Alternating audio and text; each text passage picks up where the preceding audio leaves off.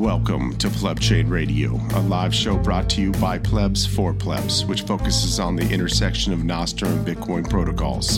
Join QW and Avi as they run down the weekly news and developments, breaking down the current thing and the future frontier with the foundation of decentralization, the builders, thinkers, doers, and plebs.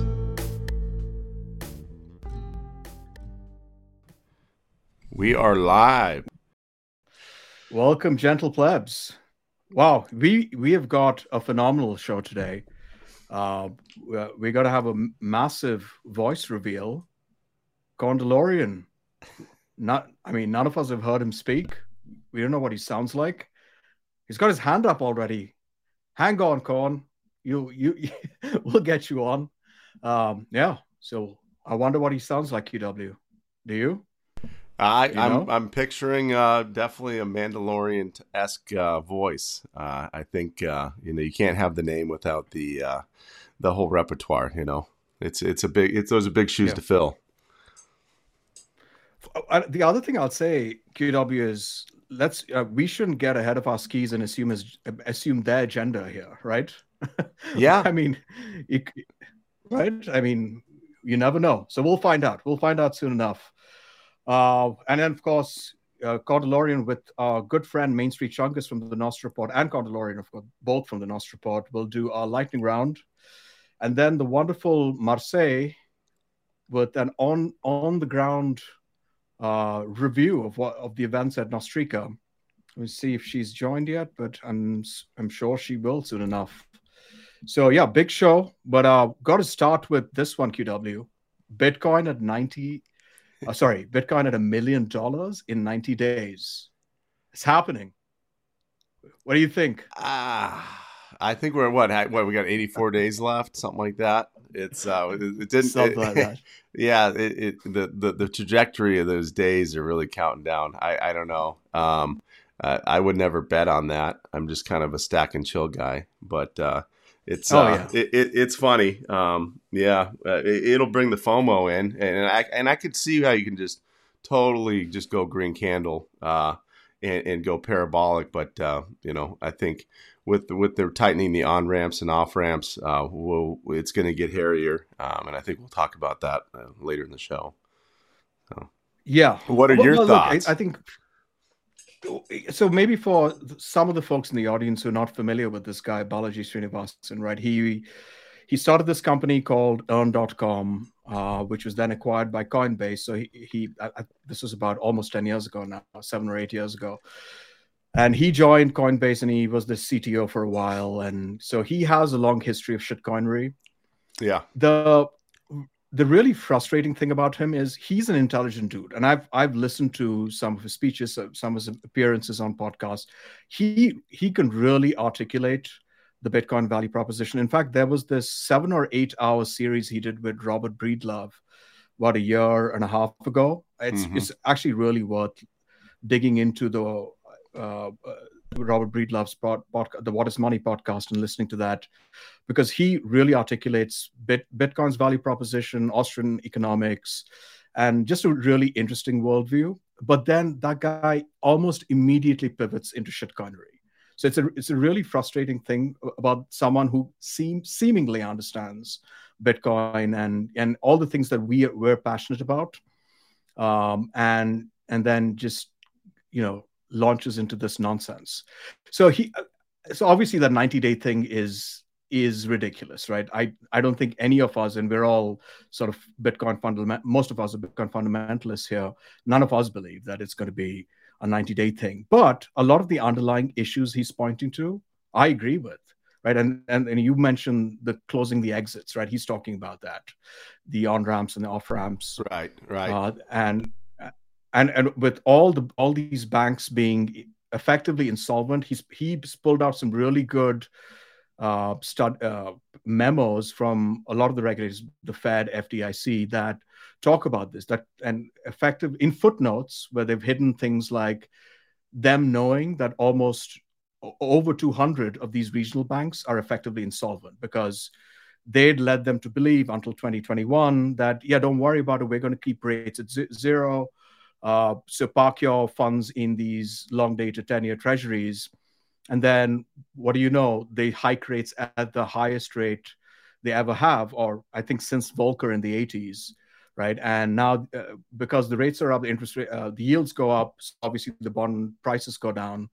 And now they're sitting, all these banks are sitting on massive unrealized losses, right? It's not realized until all the withdrawals start happening. And Silicon Valley Bank saw a bit of that. Or I mean, saw that, not a bit of that, saw quite a bit of that, which is why they went under. But it's so he points to that potentially happening across the board for all of these regional banks. So that would be scary. And the only exit at that point is either physical gold or Bitcoin. And we all know, the issues with physical gold. Right. Well, physical gold was like popular when you only traveled like average of 30 miles. It's not really a global thing. If I had a wagon and stuff, that'd be cool. But I don't know. It's just not. It's kind of outdated. If you have a ledger like Bitcoin, there's too much trust involved to be to really go back to gold. It's not like I don't appreciate gold. I don't think it's real at this point in regards to pricing. Maybe if the world crashed, you'd find something about it. But I just don't feel safe traveling around with pockets of gold either. You see it all the time in the news. Yeah. People trying to travel just across the state, across the country line, and they're caught for smuggling. It's like, come on, like I'm all set on that. But yeah, that's it's interesting the on ramps. I mean, you're talking about the banks that are going down, and it's going outside in. But it's interesting that it started with three crypto-oriented banks were kind of the start. It's almost like they are, targeting the on-ramps of crypto. And when I say crypto, it's crypto as a whole, but in the end, I think it's going to come for Bitcoin. So I think it starts in the outside and goes to the inside.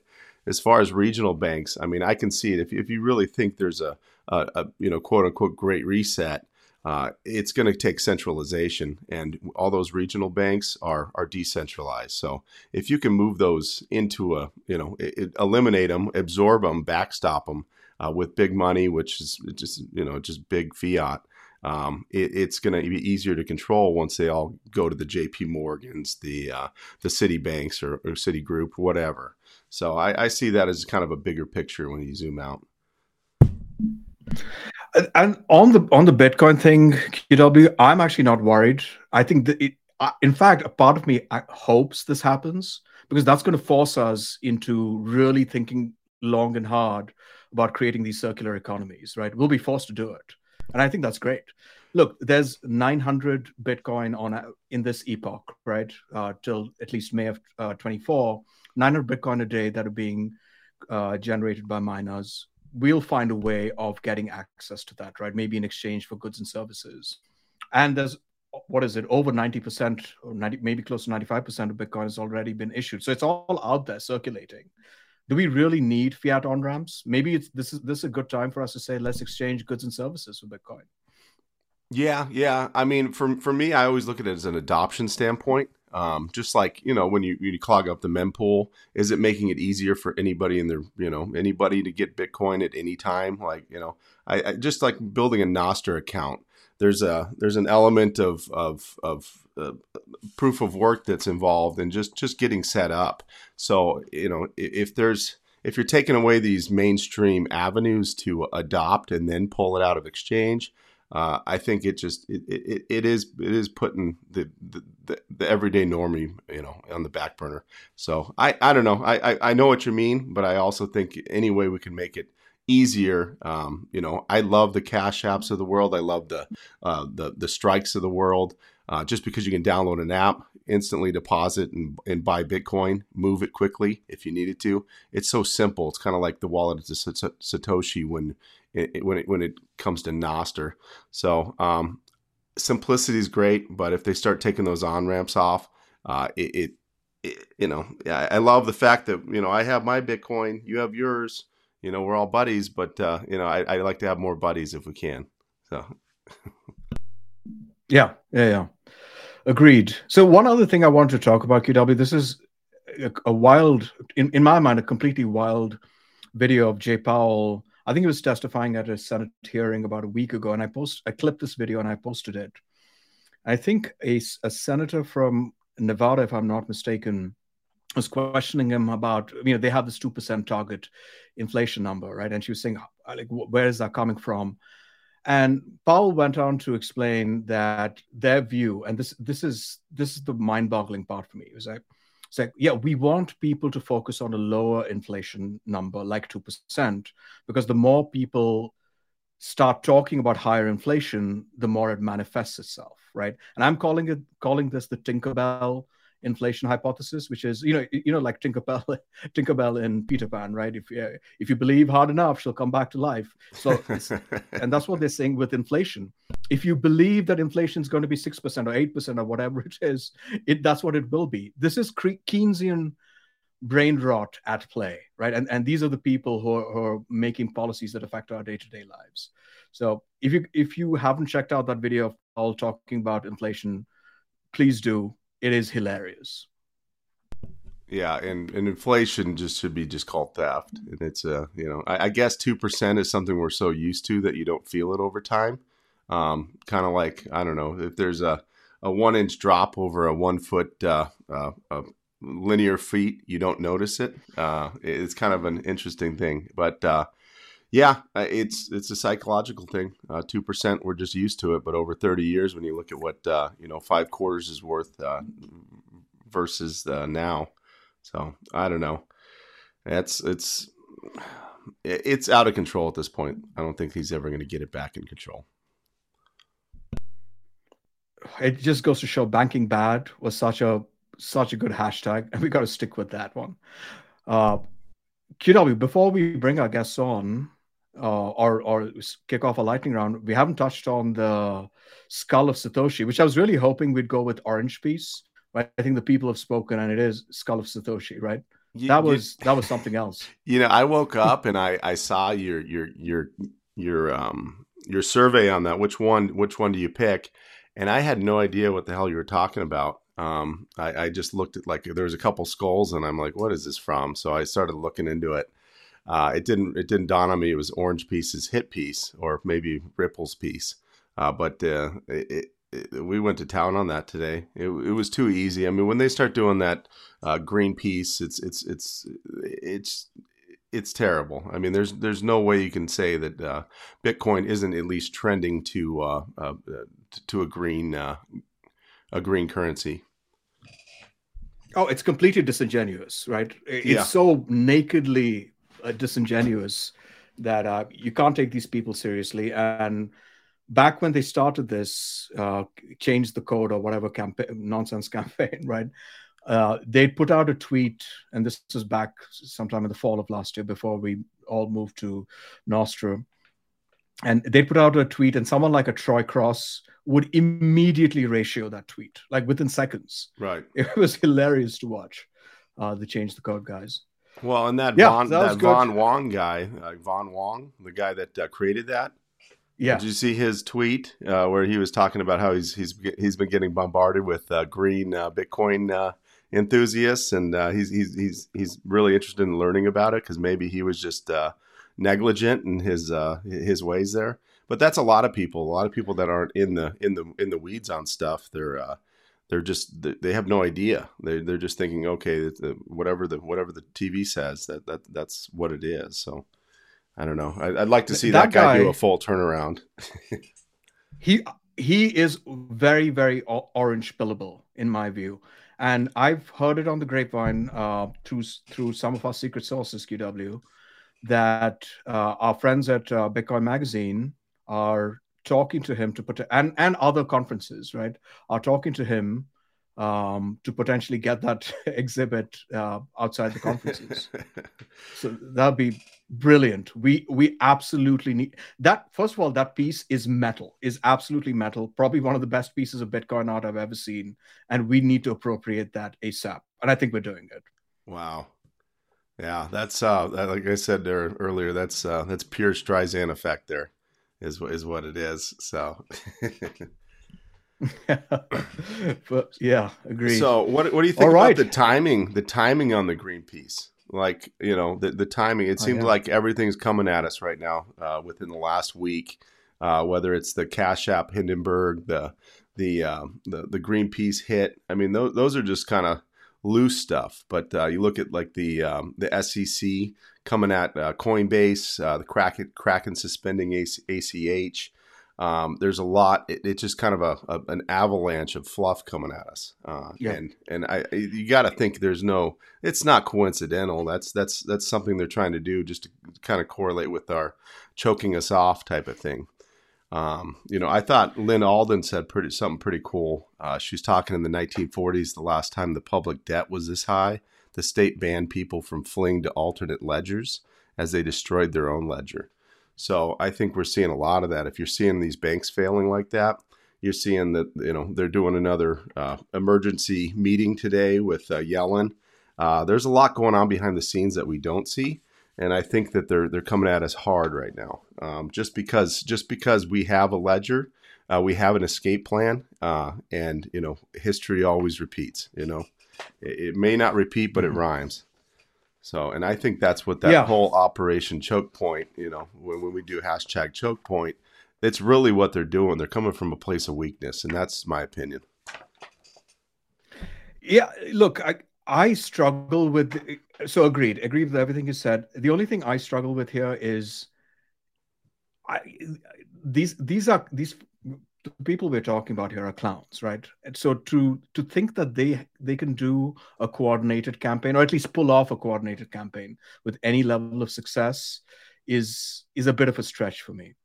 So we'll see. Maybe there is some loose coordination, but beyond that, it's just hard for me to think that there's some secret dark master behind the scenes who's pulling the strings and getting these things to work like clockwork. Because we've seen them in action in other areas, right?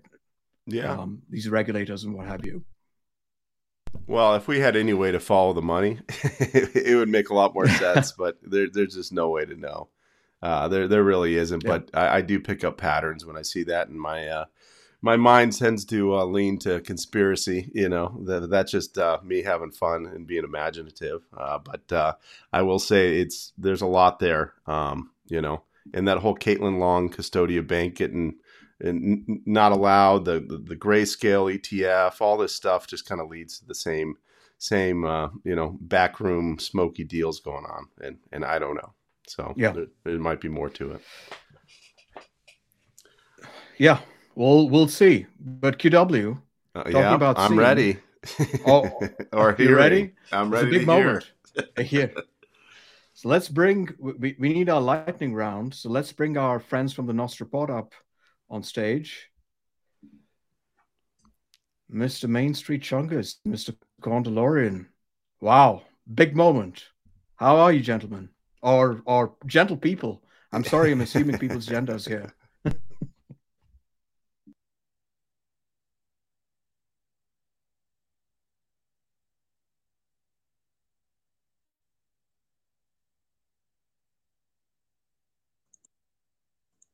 There we go. Can you hear me?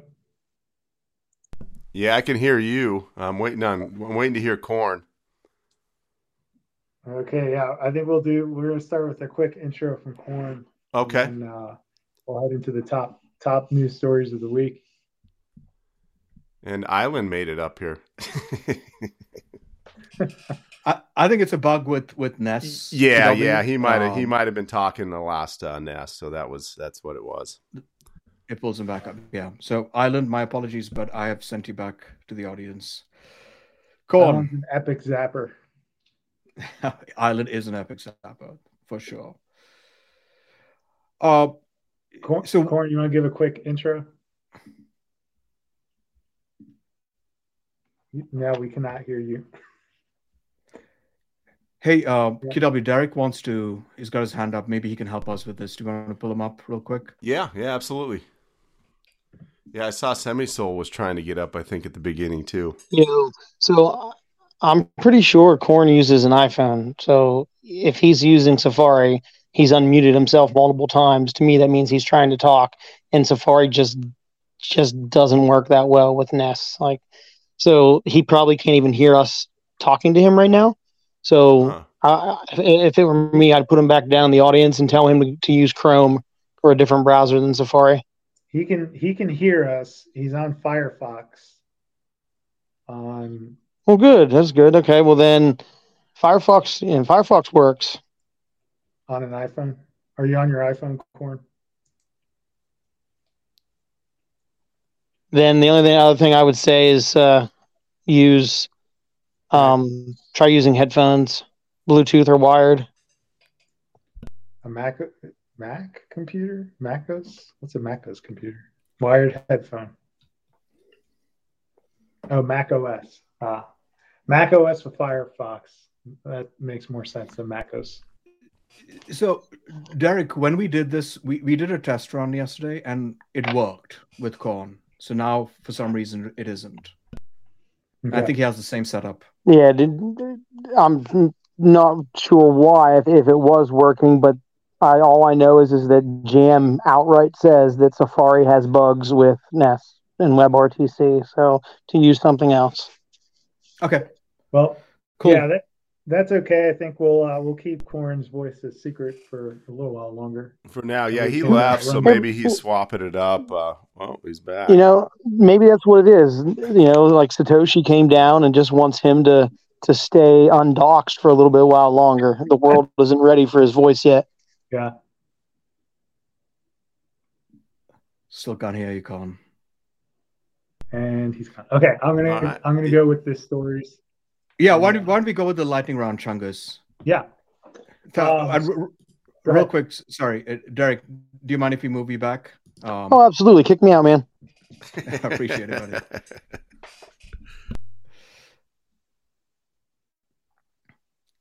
Go ahead, Chungus.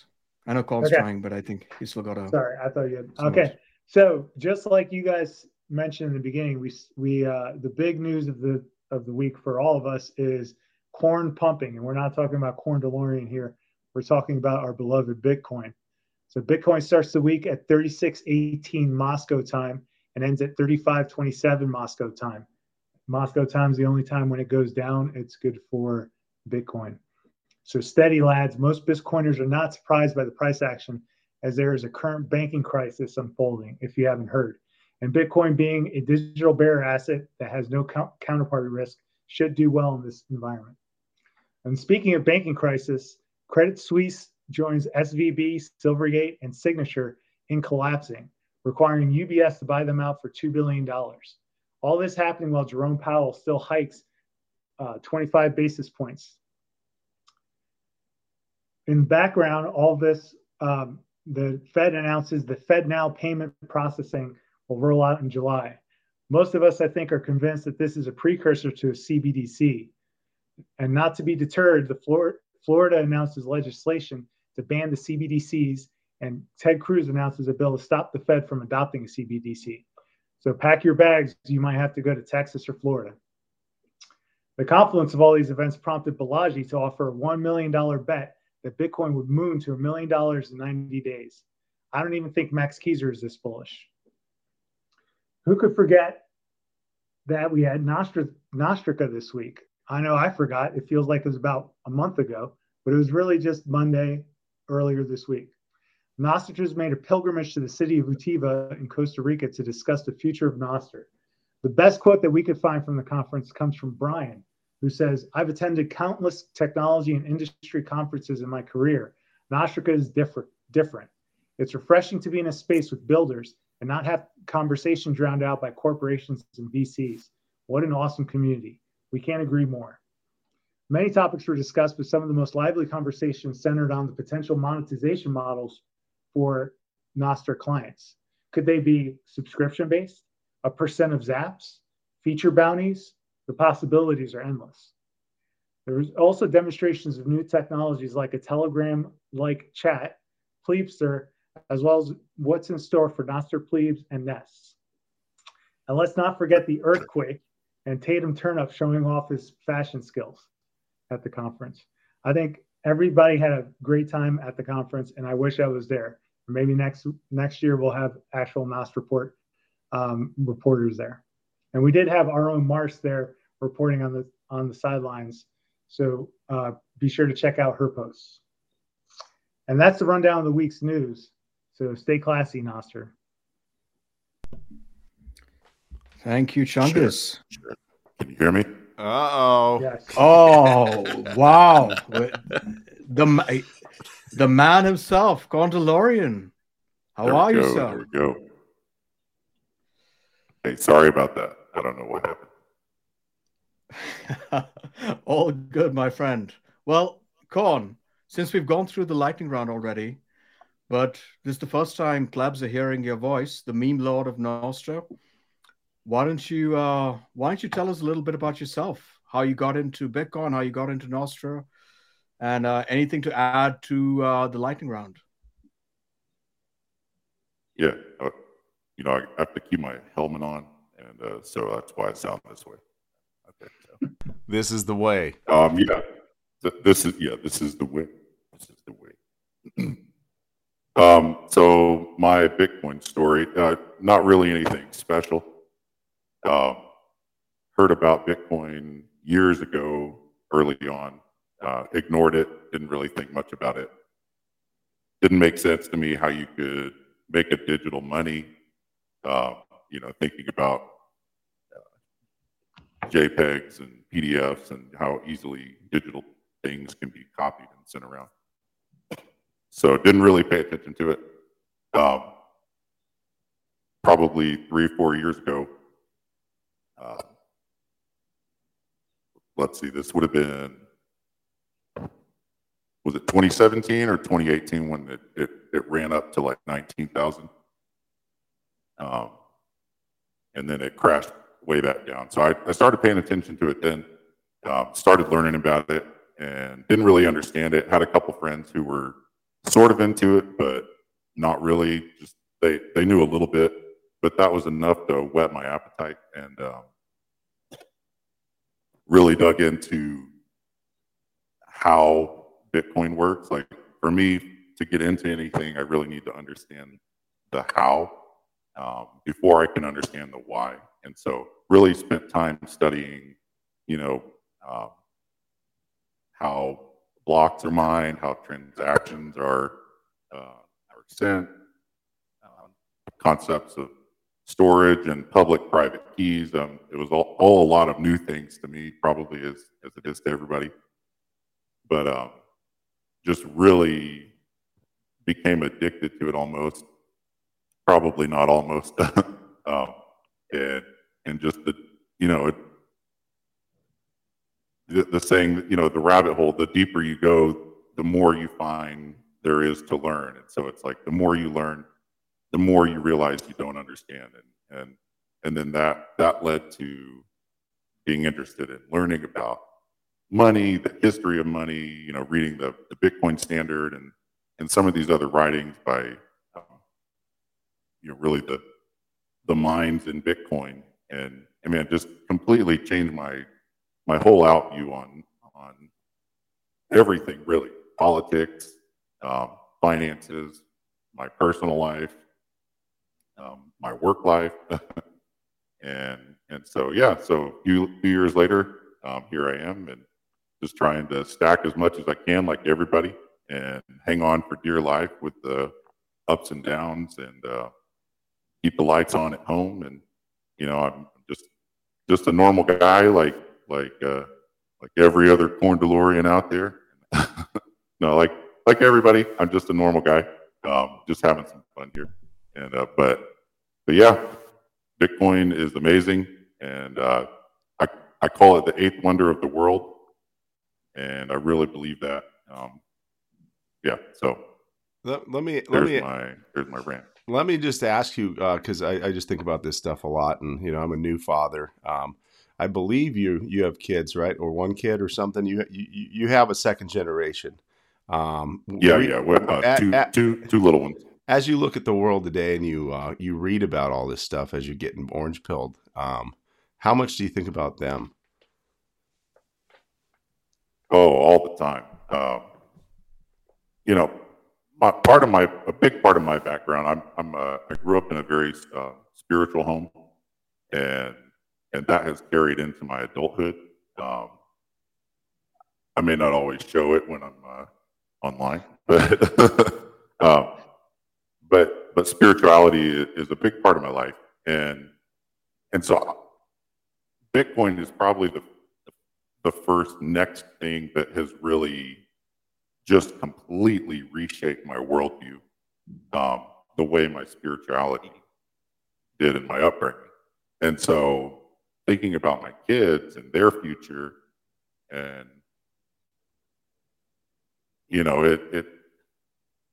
I think any parent, we all just want the best for our kids. And as soon as you're responsible for their life, everything changes. And so every decision you make becomes about setting them up for success when they're old enough to go out on their own. And Bitcoin is absolutely right at the top of my priority list for them. Yeah, that's beautiful. Amazing. Beautiful. And what about Nostr Controlorian? What was your journey there? I mean, you had a pretty reasonable sized following on Twitter. I mean, some of your Twitter dunks are legendary, right? And you had that meme of as the Hulk on it was you on Twitter versus you on Nostr, and then you're this sort of soft spoken happy guy on Nostr, and this absolute maniac on Twitter destroying people. What was your story there? So before I got into Bitcoin Twitter, I was more into political Twitter, politics, and that got just really exhausting. So I kind of gave that up, and around the time I got into Bitcoin, really enjoyed Bitcoin Twitter. Much more fun crowd than just straight politics, especially the memes. I obviously love memes. So that became a big part of my Twitter experience. And I think just the same experience I've seen others talk about on Nostr, Twitter really, there's just something about it that it almost brings out the worst in you. And I don't know, that's probably a whole episode on its own. But it just does. You have to make noise to be heard. You have to strike harder than you were struck. And so I had fun doing that, and I tried to have fun doing it. But as soon as I got on Nostr, it was just a different atmosphere, a different vibe, and I really liked it. I really felt like I could be more, actually more my authentic self. I'm not typically that person who strikes out fast and hard. I'm willing to if needed, but that's not my go-to. That's not my default. My default is to really, honestly, try to be a friend. And so I feel like Nostr Nostr is a place where I actually feel more authentic than I ever did on Twitter. This is the way. Absolutely. So, QW, we're still waiting for Marce to join to give us the Nostrica update. I don't see her in the audience yet. So maybe, Korn, do you want to weigh in on some of the stories that Chungus just went through, the top stories in our lightning round? Yeah, let me pull up the... Or maybe you want to talk about how you got involved in the Nostr Report as well, as one of the chosen few to start. Me or Chungus? Chungus did that last week, so I'm interested how you got involved too. Yeah. Sorry, go ahead, Chungus. It was probably pretty similar. Yeah, I think so. When was it back? I guess January, right? We were all talking. January 24th was our first post. Okay, yeah. So it was, if I remember right, it was right before it was right before Snowden joined Nostr. Yeah. And, we were all having fun posting memes and sending invoices and everything. And Doc reached out to me and said, "Hey, I have this idea. Just wondering if it's something that you might have an interest in helping me with." And basically the need we saw was because everything on Nostr is real time. If you're gone for an hour. Hey, Marce. Sorry. Yeah, Marce. Having some technical issues, but I'm ready. Well, I'll be short finishing this up then. Yeah, but so Nostr, you miss an hour, miss an eternity, and so the idea was just to create a way, for a few of us, whoever was involved, to kind of capture whatever's going on and then provide a report of it. And we're having fun doing it, and we've got some ideas what we want to do next, and hopefully people keep liking it, and we can provide that value, the value for value. So far, I think we have, and I think we're all just learning together really what makes Nostr tick and how we each fit into that. So. Well, you guys have done an amazing job with the Nostr Report, and I mentioned this both to Doc and to Chungus the last couple of times they were on, right? If I miss something, then I turn to the report and I feel like I've caught up. So thank you for your service, Gondalorian and Mr. Chungus.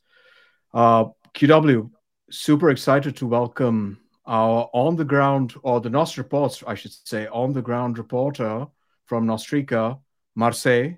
Marce, welcome. Welcome. Hey guys, how are you? Doing good. How's How you everybody? doing? I'm good here, running a little bit up and down with Mr. Mo and Prince Philip, but I'm good. Well, Marce, I appreciate you joining the show to give us an update. So, from your perspective, and if maybe you could talk a little bit about your story as well, Marce. How you got into Bitcoin, how you got into Nostr. You were amazing on the two panels you were on, and I think what I gathered from those were you live in Costa Rica. You're from there. Is that correct? Yes and no. I am Yes. Costa Rican. I recently moved back here. I used to live in Belize, but I don't live there anymore. And right now I'm doing a little bit of a digital nomad kind of format in my life. So yes and no. Got it. So what is are you a Bitcoiner, or did you just get into Nostr when it became big? Well, actually, I started with Bitcoin. I work in marketing and PR, and I got in.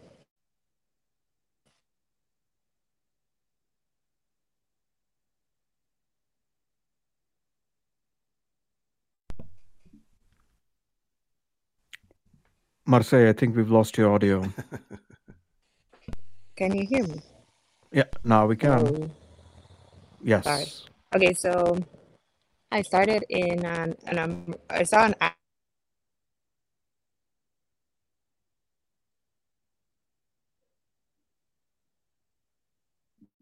I just didn't know about Bitcoin, so I applied to the job, and it was a company that the agency that I worked for only works with clients in the space, so Bitcoiners or like just in the space. So I didn't know anything about Bitcoin. That was like 2 years ago. But I've been lucky enough to work with people, like do PR for people that are maxis that have taught me a lot. And that's how I got into this, by learning from them. One of the people that I worked with is Samson Mo with Gen 3 and Prince Philip, which are like great teachers to have. And yeah, that's how I started. I just realized something was missing, and I didn't know it was like Bitcoin was going to give me that.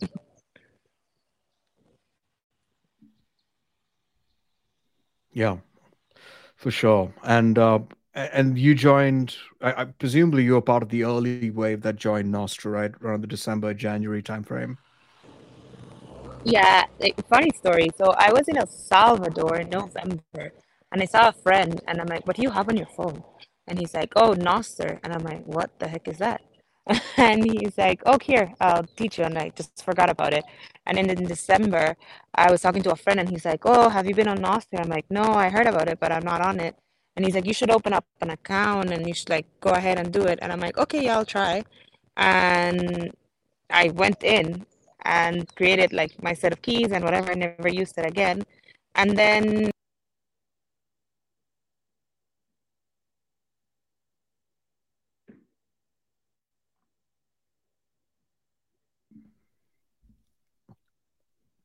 Marce, we've lost you again. We kind of like wait to see if oh, guys, I'm so there she sorry. is. Where did you last heard me? You So- said you Do had you hear me created again? your keys. I can hear you now. You said you'd Yeah. created your keys. Yeah. Yeah, I created my keys and whatever, forgot about it. And then one day, my friend that helped me create my keys was like, "Hey, so Jack is looking for people to help him set up a conference in Nosara in Costa Rica about Nostr." And I'm like, "Oh, I could help with that. That'll be really cool. I love events. I want to do that. I just don't know anything about Nostr, and I don't even know where my keys are at, right?" So he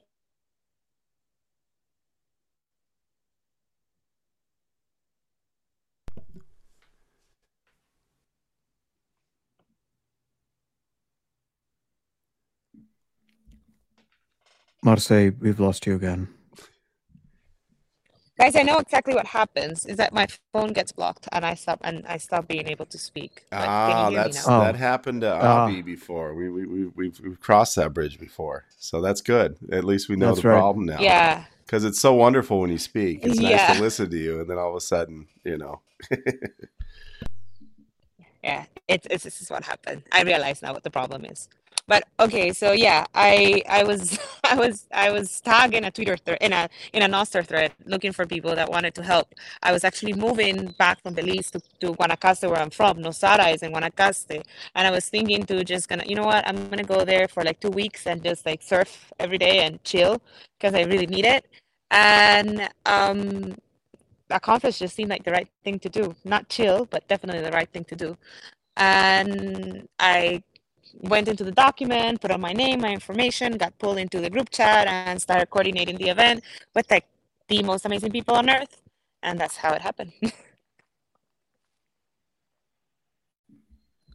That's quite the story, Marseille. So now some of us, unfortunately, all of us on the stage, other than you, unfortunately, were not able to attend. We did catch as much as we could on the video stream, and it looked incredible.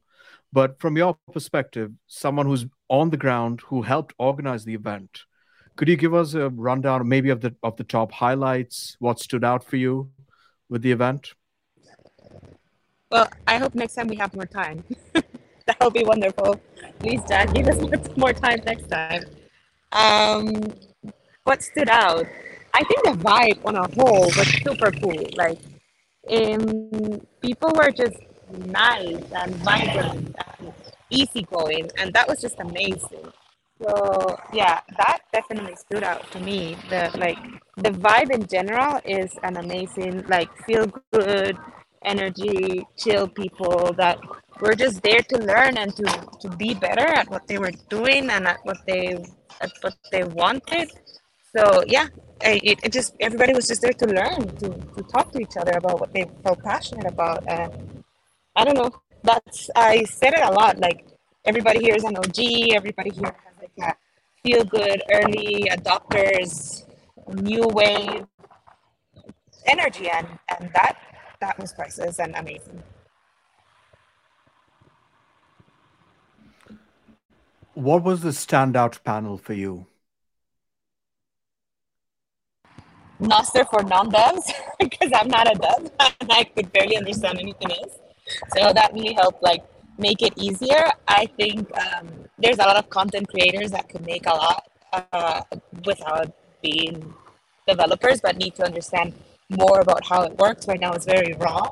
So for me, all these months I've been studying like crazy to understand Nostr, and that's something that not everyone has the time or the energy to do.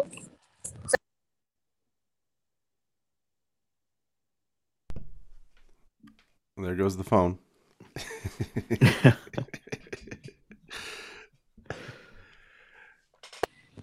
It did it again. I'm sorry. I thought I was avoiding it. I said that the Nostr for non-dev panel was the best for me because as a non-dev, I have a lot of questions, and I'm sure a lot of contributors that are non-devs have questions too. And that panel just really helped.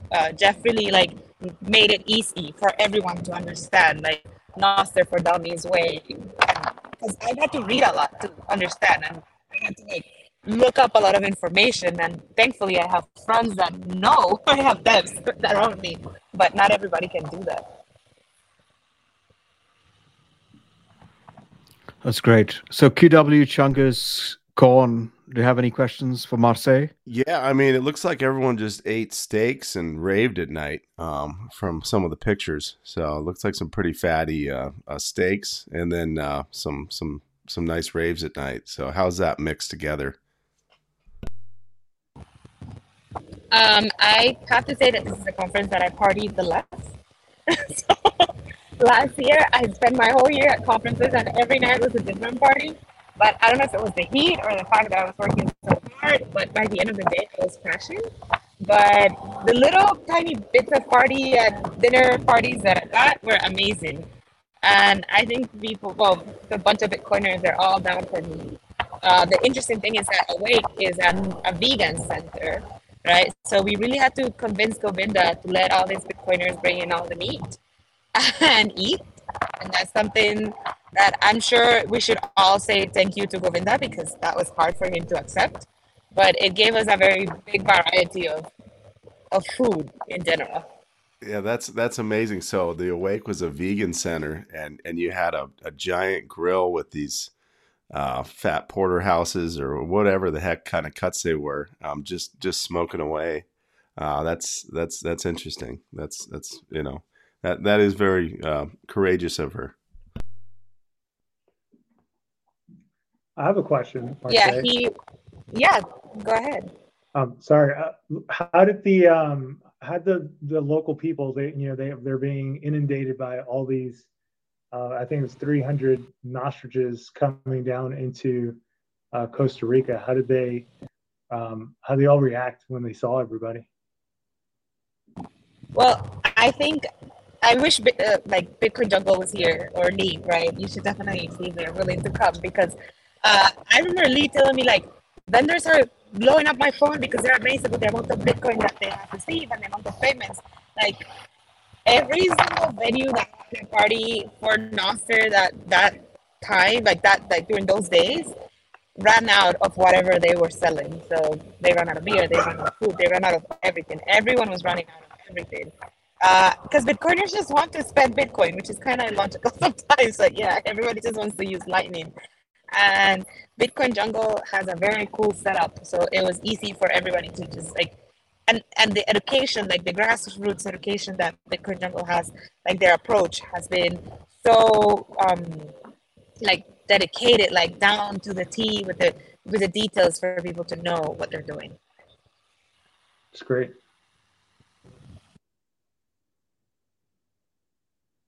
Yeah, I mean, that's important. Bitcoin Jungle, and they're kind of taking that template, what they do, and incorporating in other parts of the world that are trying to do the same thing, but they're learning from scratch. I just think there's a lot to learn from that in general. I don't know how you can, kind of make a template of that, a blueprint, and pass it around to other parts of the world. But it seems like they've just been above and beyond. There's a few little meccas around the world, but that's very interesting what they do, and the fact that you can go there and see it in person, that's got to be pretty powerful. It was very powerful, and I think my week has been a little like crazy, because my week started, last week I was at the beach like running a non-conference, being very formal, doing panels without shoes. And then the rest of the week I spent talking to government officials about Bitcoin adoption, right? So I've gone from both sides of the spectrum in the past 7 days. And interesting enough, most of the questions that I've received, one of the things that I've been able to do is validate Bitcoin adoption and circular economies just by showing the impact that Nostrica had in the vendors that already take Bitcoin in Bitcoin jungle.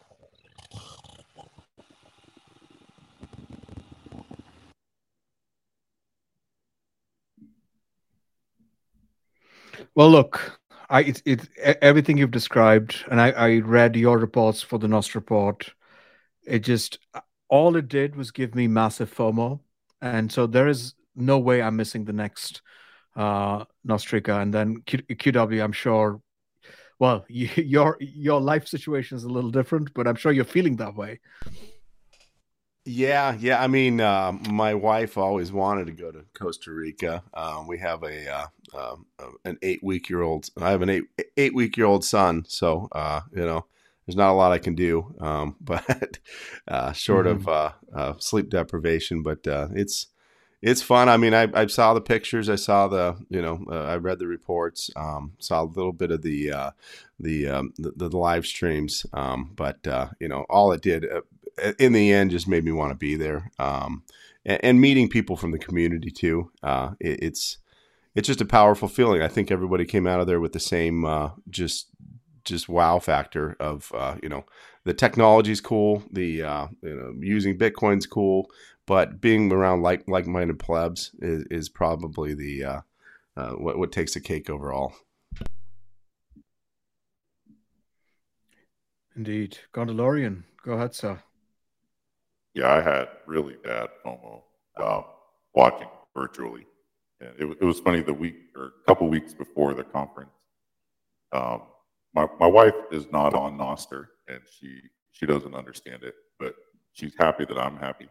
And so anyway, she saw something about Nostr Rica, and was like, "Are you going to Costa Rica?" And I'm like, I think I would have told you if that was going to happen. But then she got interested in that, and we couldn't make it work.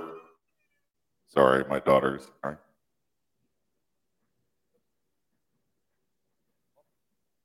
We couldn't make it work. She had just taken vacation for another trip, and then she's got a work trip in a couple weeks. But man, we really hope we can make a future conference or meetup or something. Sad to miss the inaugural event, but it was fun joining virtually as much as I could.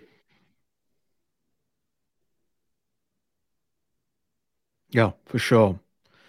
So, folks, why don't we circle back? Unless anyone has any further questions about Nostrica for Marce, or Marce, if you have anything else to say about Nostrica. If not, I think we should circle back to the potential banking crisis that we have on our hands. The conversation that QW and I were having at the beginning of the show.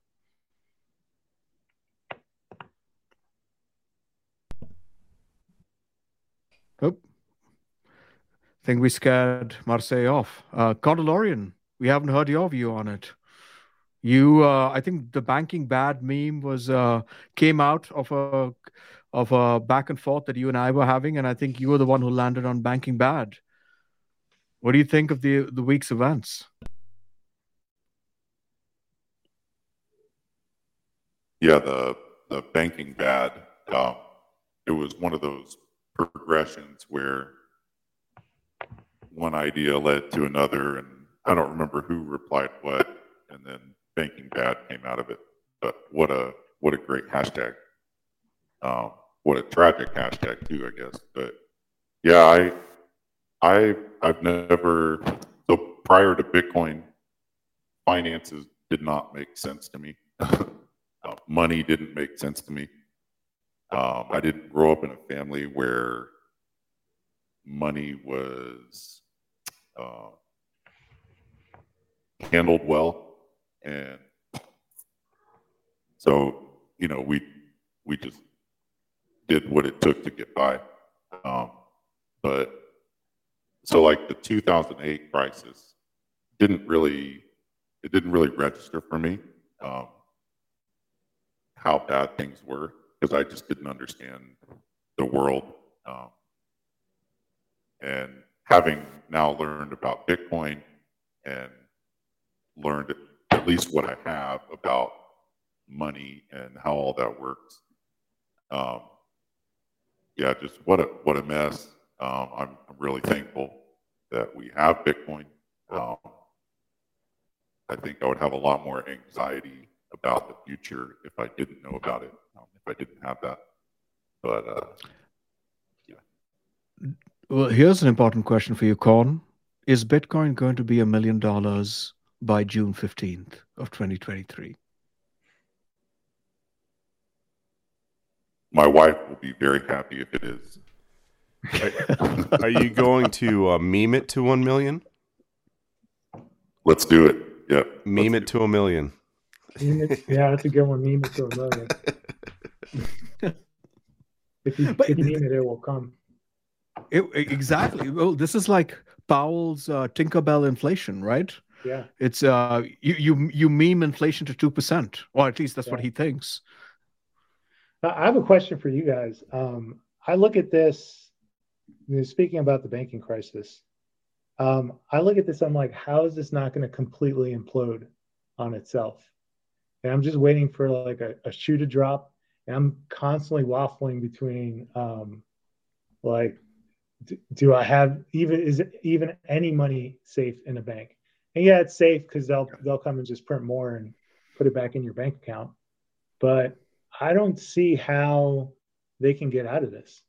If the Fed keeps raising interest rates, the value of the bonds go down. If we go into recession, people are going to need money out of their account. If you lose your job, if you go, either you're going to lose your job or you're going to want to go invest and try to beat inflation, you're going to be pulling money out. I just don't see how this doesn't explode.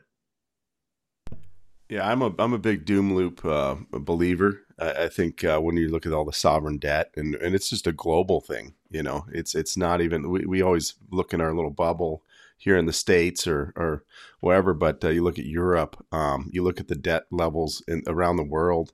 I just don't see a way out of any of it. Everything we touch, the dam starts bursting, and then they try to fix it real quick, and then the next thing breaks. So it's Bitcoin gives me the hope, Yeah, that's the only way I can sleep the last week. But then I think really the only way out of it is this Fed Now. And I had never heard about Fed Now until just a couple of weeks ago, or maybe it was even this week when they rolled out that article saying it's coming out in July. But that has to be the only way out for them, is you consolidate everybody into a couple big banks, and then you bail out those couple banks to say, okay, if I'm going to bail you out, you're going to have to use this system. And then bam, next thing you know, it's a CBDC. And we all, like, it's monopoly money now. It's really going to be monopoly money if it's a CBDC. Yeah. Guys, I'm back. Yes. Marce, I saw you had your hand up. And I actually have a question for you following up on what Chungus was just saying, right? So, we're all sitting here in the US, you spread across the country. And so we have a very specific perspective, maybe American-centric perspective on this. What is your view, being in Costa Rica, the land of Pura Vida, and, it's just everyone, seemingly anyway, everyone seems happy, surfing and eating incredible food and, looking at these amazing birds and in the jungle and what have you. What is your view from the perspective from there on what's going on? Well, I feel like I might not have the same view as the average Costa Rican because I have seen it. I'm not here all the time, right? And I was living in a very poor country just a few months ago.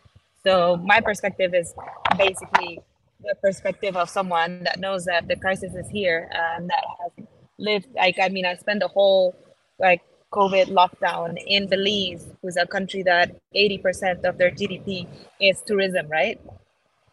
And US dollars, and their money is pegged to the US dollar. So my point of view here might not be the same way that everyone else has in the country. However, in Costa Rica right now, the government has done something very interesting, which is that instead, like they have accumulated US dollars, the central bank, in a way, to make sure that the price of the colon stays higher than the US dollar. So the US dollar has devalued tons in the past few months here.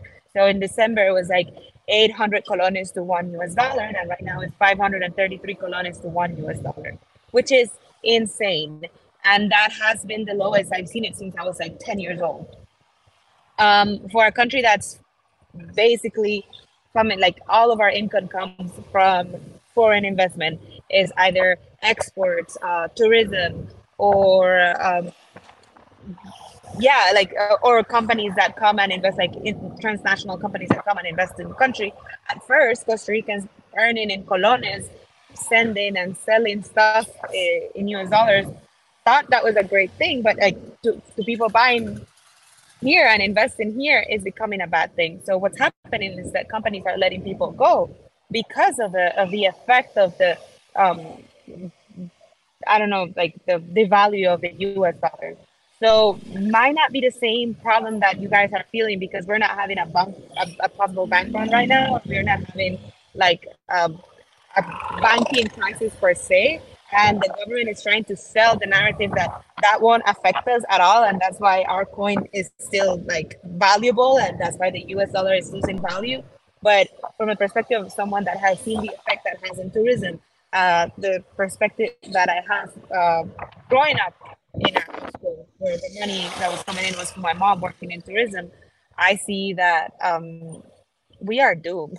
And if we don't change our way of living or bringing in money into like doing money in the country, because the thing is that the way the financial system in this country works is very rigged. We are doomed. The solutions right now here are tax more.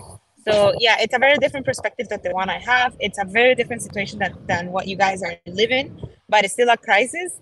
And I see it. I see it in the price of things. And even though the colon is worth more money, I can buy less things.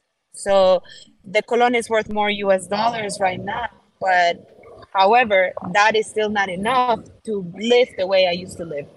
So yeah, that's my perspective right there. How close do you think, Marce, Costa Rica is to pulling an El Salvador and going on a full Bitcoin standard? Very far away. Very far away. Costa Rica is it's a country that's very proud of their democracy, and it's very polarized. We have several political parties. Every opinion is heard, and there's a lot of people in power that don't see a benefit in living under a Bitcoin standard. So we're not pulling on El Salvador anytime soon. That's not going to happen. Our president used to work for the World Bank. He got fired for sexual harassment. So that's what we have in power right now. Yeah, Marce, sorry. Yeah, go ahead. Costa Rica, there's a lot of bilingual people in Costa Rica. Is it true there's a lot of? So I think that's the most bilingual country in Central South America, and for that, one of those reasons is a lot of U.S. and world corporations set up subsidiaries or corporations in Costa Rica, and so there's a lot of influence from other countries in that country, in particular in South America or Central America. Yeah, and we are owned by the IMF, terribly owned by the IMF. Right now, they just gave us a bunch of money, so yeah, they own us. And during COVID, I went to Belize. I stayed at Ambergris Caye or San Pedro. I thought it was interesting that their first language was English, and it was the country down there that was, I guess, owned by the Queen at one time, or that she reigned there. And then a lot of U.S. dollars was kind of the way they transacted. I mean, maybe I'm wrong, but I feel like it's an interesting when you feel the inflation of the states at in a country that is that far away, that's kind of the native currency is interesting how that may affect your prices of commodities. Yeah, Belize is interesting because they used to belong to the UK, well, to England, to the crown. The king is still Belize's king. So they are part of the Commonwealth. And they became independent in 1981. So they're only 40 years old, 40 something years old, right? So Belize, I did it again. Can you guys hear me? You caught it. You were good though. You got it. You're just tipping right off the boat for a second. Yeah. Okay. So Belize is interested in that sense. Now, I've had a particular view of Belize's economy because my ex's uncle is the secretary of economy or something like that. So he runs the purse, right? And I hear that man be stressed out all the time because, like, you gotta keep the peg, right? And the peg is that one Belize dollar equals $2. It's not easy keeping that peg, Right. especially when there's not enough US dollars coming in. So the politics, they're interesting because on the streets, when tourism is good, you have US dollars on the streets and everybody has US dollars. It's not hard to have US, right?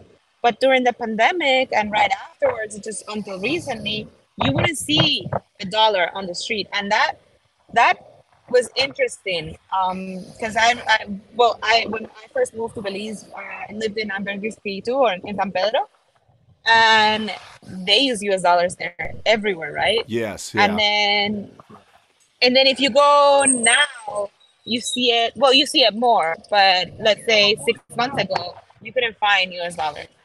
It was very easy, but yeah. It was when the global meltdown was happening, you saw the dollar soar from, let's say, 100 to 120 or whatever it was. It was kind of like the cash is king mentality, and the dollar was just kind of the dollar wrecking ball. So, I mean, anybody that was using it on the outskirts or pegged to it, they really felt it, and maybe at that point they were just holding on to it, you know. Yeah, they definitely, and there weren't any dollars on the streets of Belize because there weren't any U.S. citizens coming in to spend it, right? So how do you get something that the bank won't give you? For me, for example, if I was in Belize, right, and I wanted to go to the U.S. and I needed U.S. dollars and I wanted to leave the country with U.S. dollars, I would have to go to the central bank and get an authorization from the central bank for my bank to give me U.S. dollars. So that's how control they have it now, because if not, they will lose the peg. Yeah, that's nuts. Bitcoin fixes this. Yeah, I've had interesting conversations with the Secretary of Economy of Belize about Bitcoin. They're not ready.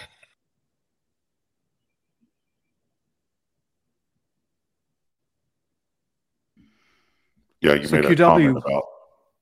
yeah, sorry, yeah, go ahead, Control. Sorry, just real quick. Marce made a comment about the amount of control they have, and I really feel like everything that's going on in the banking and finance world really kind of circles back or boils down to that, and that is control. Who has control? And I think we see that more and more, especially with now talks of Fed now, and there's debate over, is that a stepping stone to a CBDC or not, but it certainly centralizes things even more, and the more it's centralized, the more control that central authority has. And so thank goodness for Bitcoin.